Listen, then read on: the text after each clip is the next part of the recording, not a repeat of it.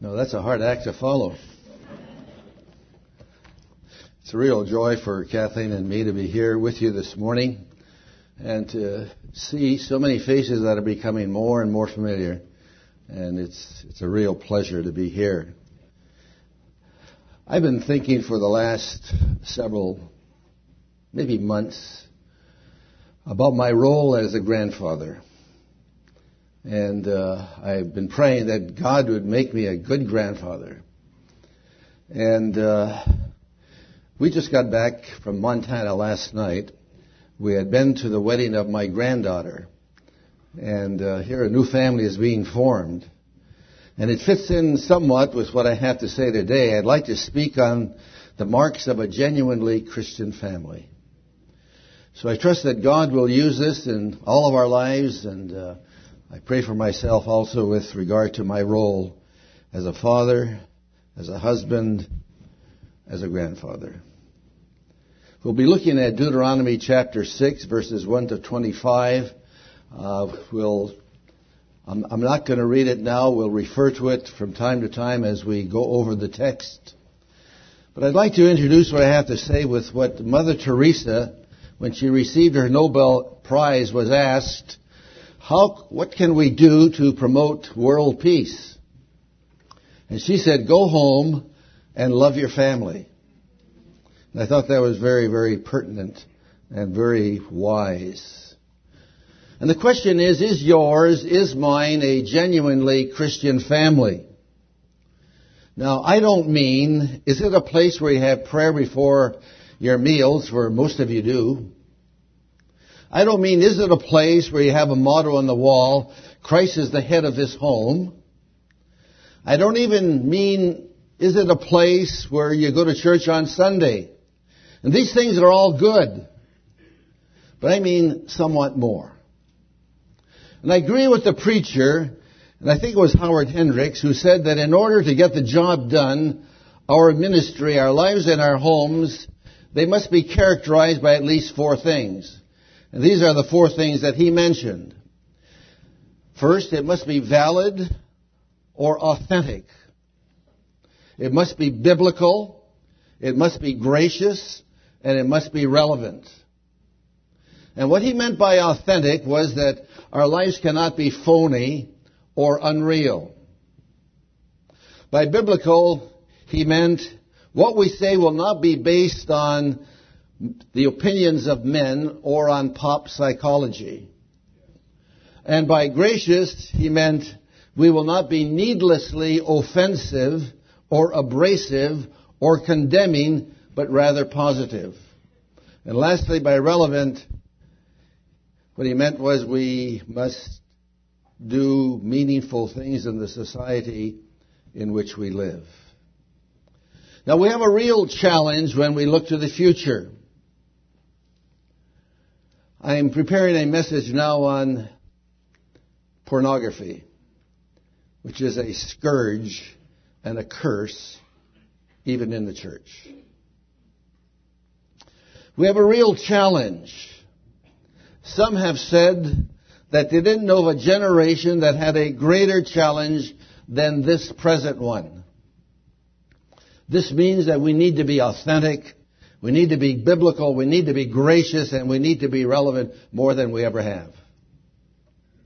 And we've all been reminded of the challenge of the future through such books as John Naisbitt's Megatrends and Alvin Toffler's Future Shock, and more recently, Toffler's book entitled The Third Wave. In The Third Wave, written in the 80s actually, he talks about our world in the 90s and in the year 2000 and beyond.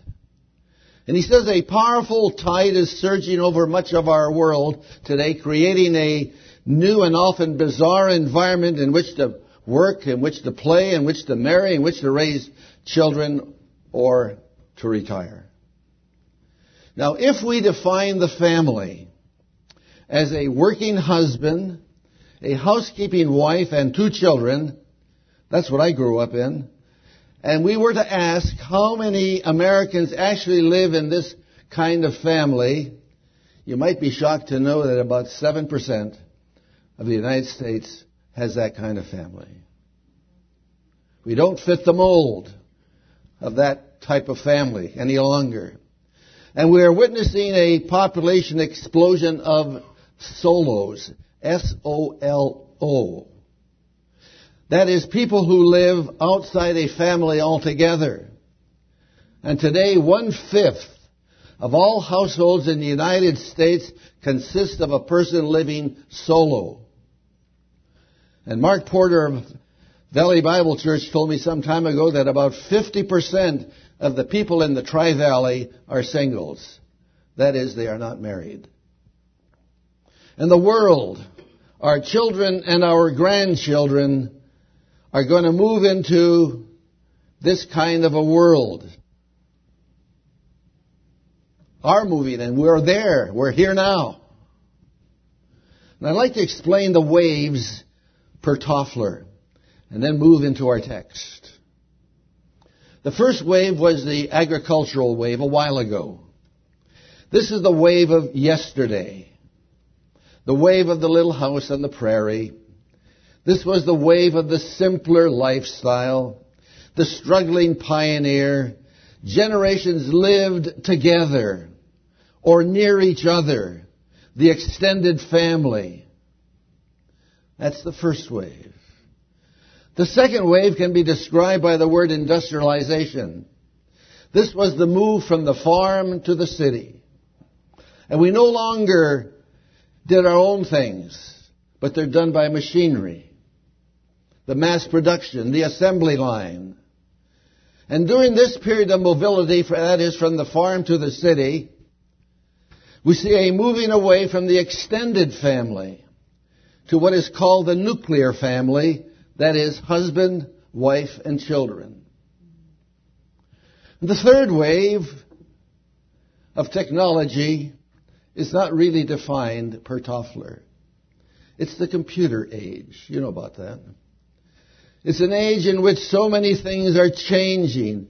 And it's during this period that we see a moving away now from the nuclear family. First was the extended family, then the nuclear family, and now solos. And so should we change also the biblical principles? Should we accommodate our message to this third wave of Tofflers? And of course we all say no.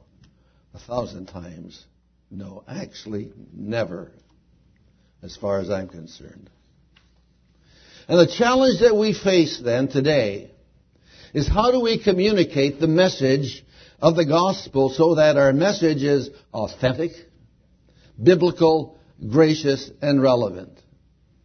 Now, Deuteronomy chapter 6 is counsel given to people who are moving into their third wave, just as we have moved into our third wave. And maybe you've never thought of it this way, but I'd like for you to think of the history of Israel for just a few moments. The first wave, slavery in Egypt.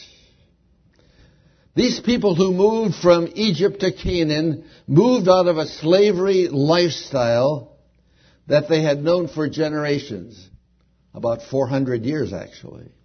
This was a simple family, a simple lifestyle. Make bricks all day, and exhaustion, go home, sleep all night, get up in the morning, make bricks again, and a night back home again. Simple, tough lifestyle.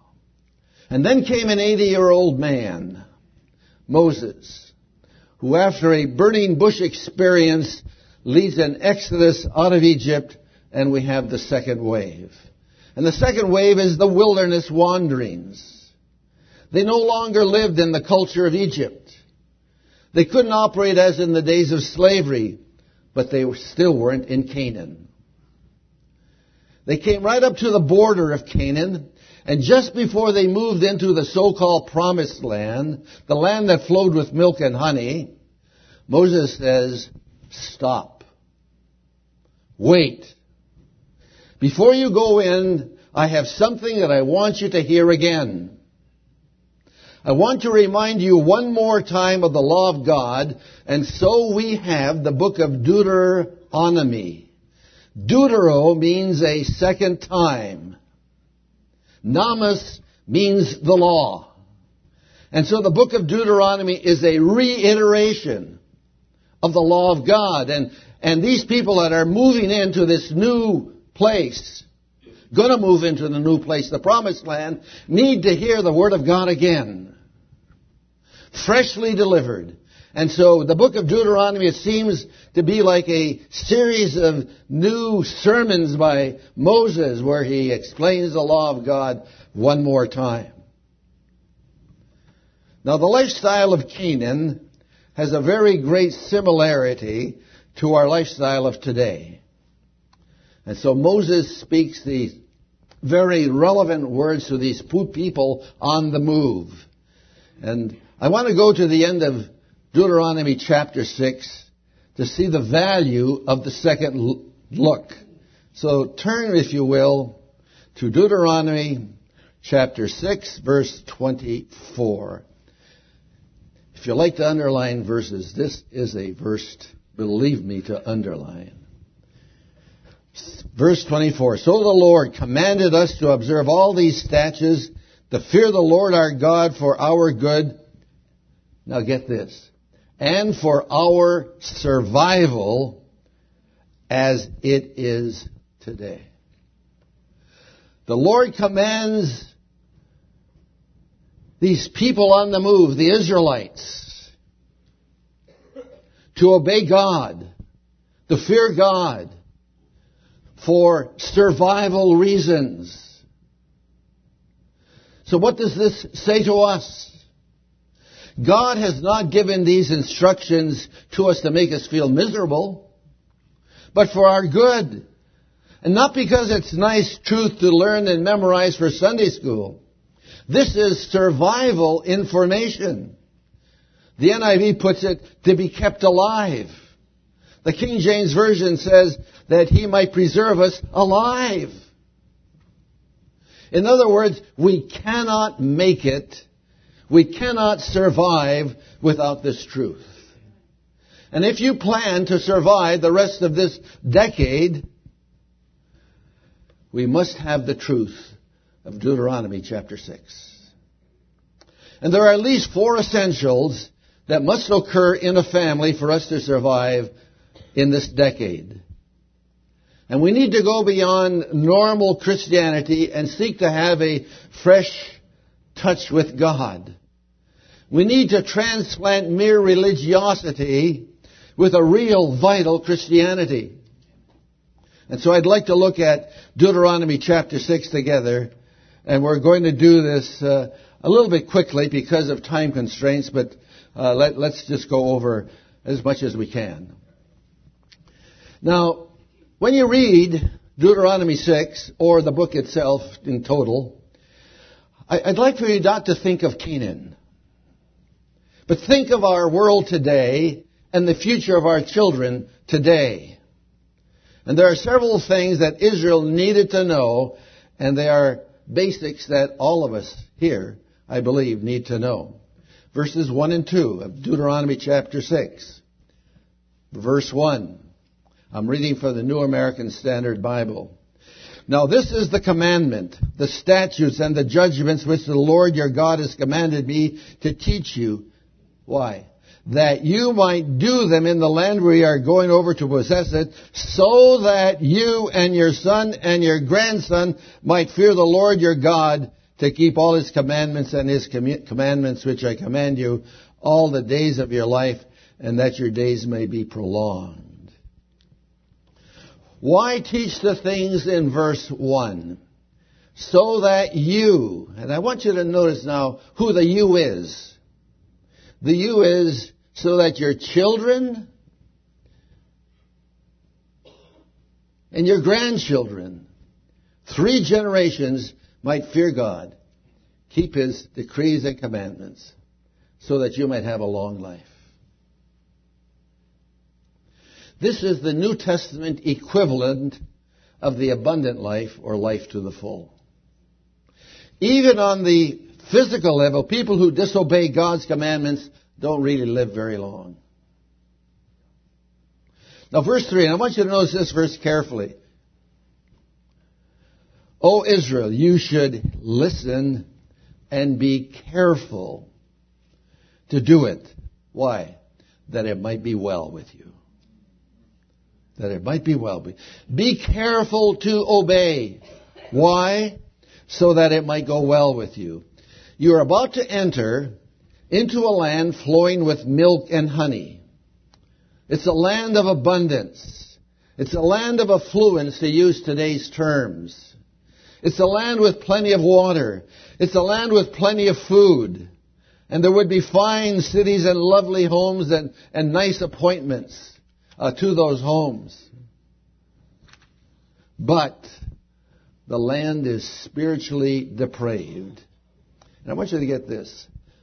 Most of the pornography of our times, we're told by sociologists who have done their biblical homework, that it can be traced back to the Canaanite lifestyle.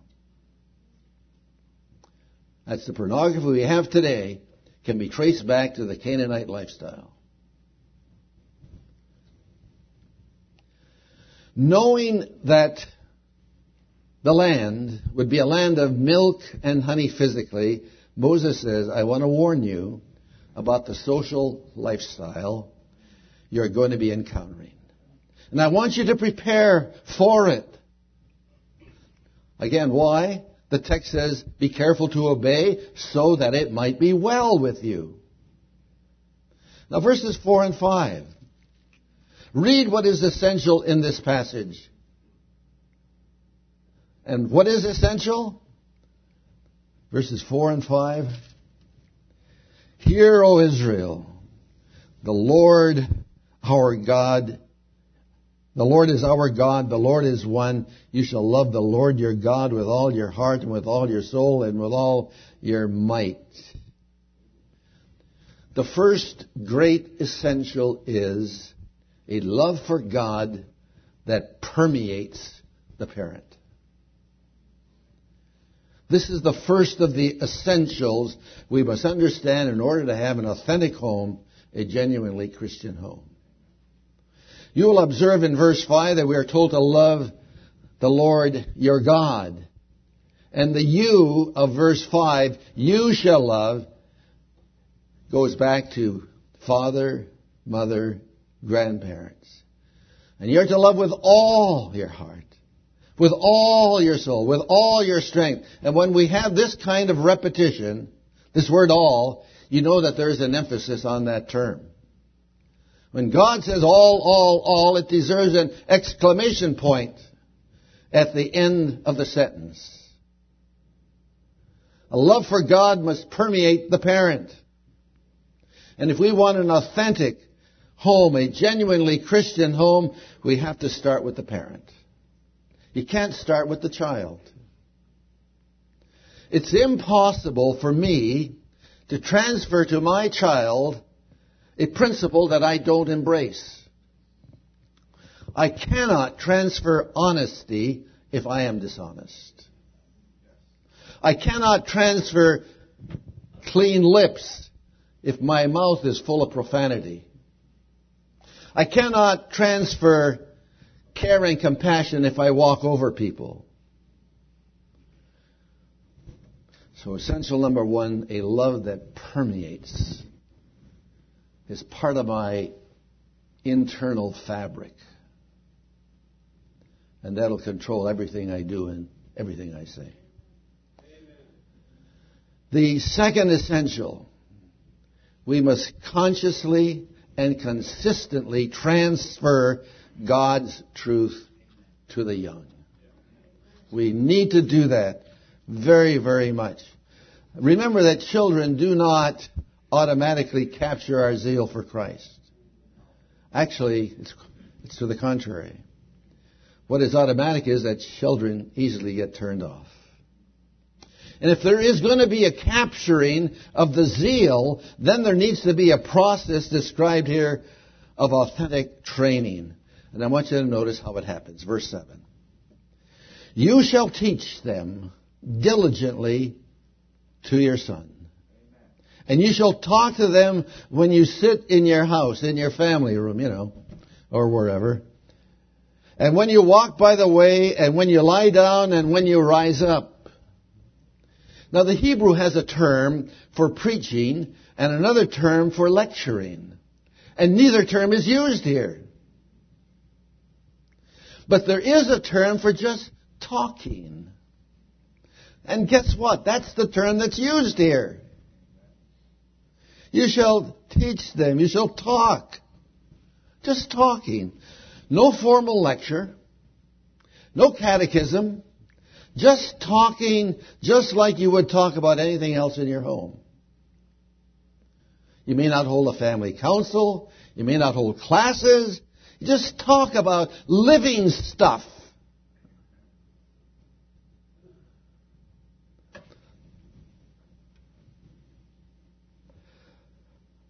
I learned something from my father when I was a sophomore in college. He came home from work early one day, and I wondered why. Well, he had been fired from his job. You know why? Because he was sharing the gospel with his fellow workers.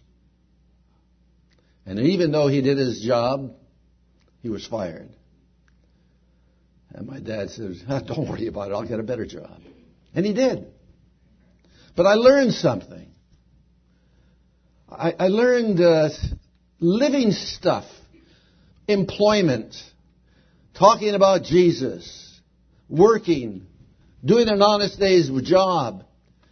And even then, sometimes your boss doesn't like it. And you get fired. But I learned something. Home is the place where life makes up its mind.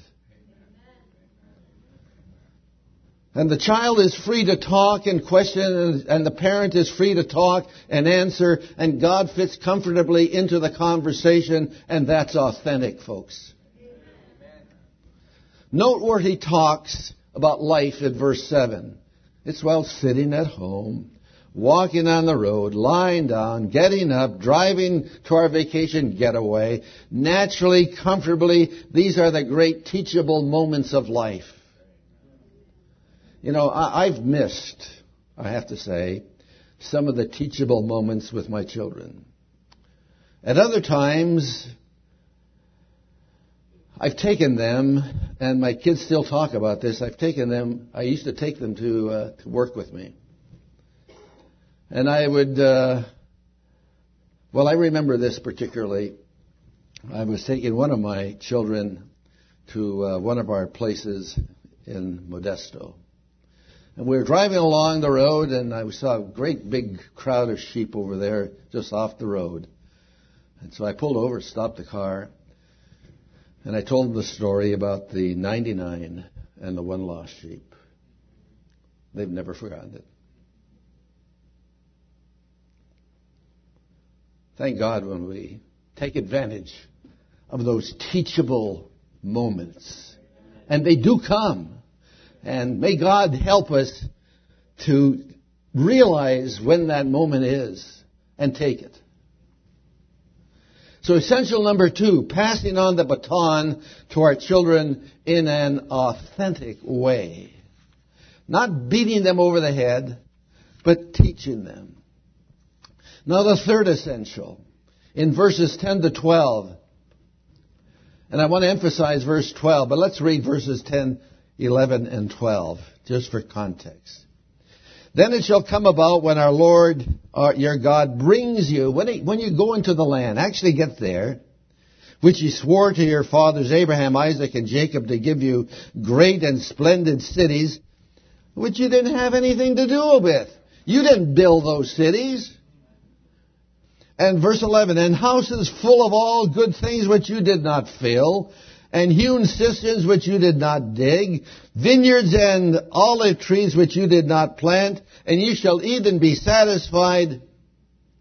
Then watch yourself. Got that? Then beware.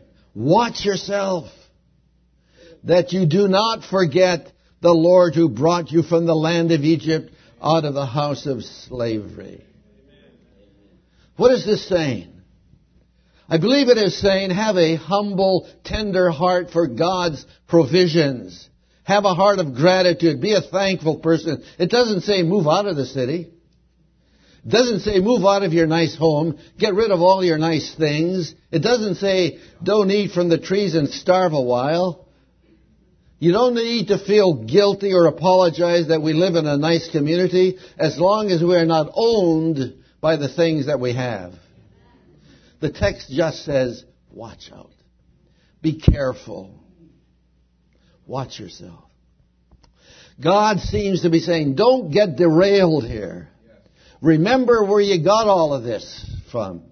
It comes from the hand of God. Verses 10 and 11 is a picture of ancient affluence. Now remember, these are slavery people about to move into model homes, model landscaping, and apparently beautiful gardens and fruit like you've never seen before. You remember how the grapes that the spies brought back? These huge bunches. Wow. And here they're moving into that kind of land. Now, we all know that a child does not automatically take his eyes off things. No, he wants things. It's very hard to have a walk with God in the fast lane.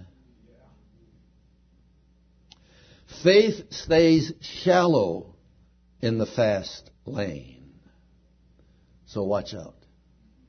Be careful. So essential number 3 is be thankful for what God has given you and be careful of the fast lane. The fourth essential, verses 20, 21, and 22. We need frequent reminders of the faithfulness of God.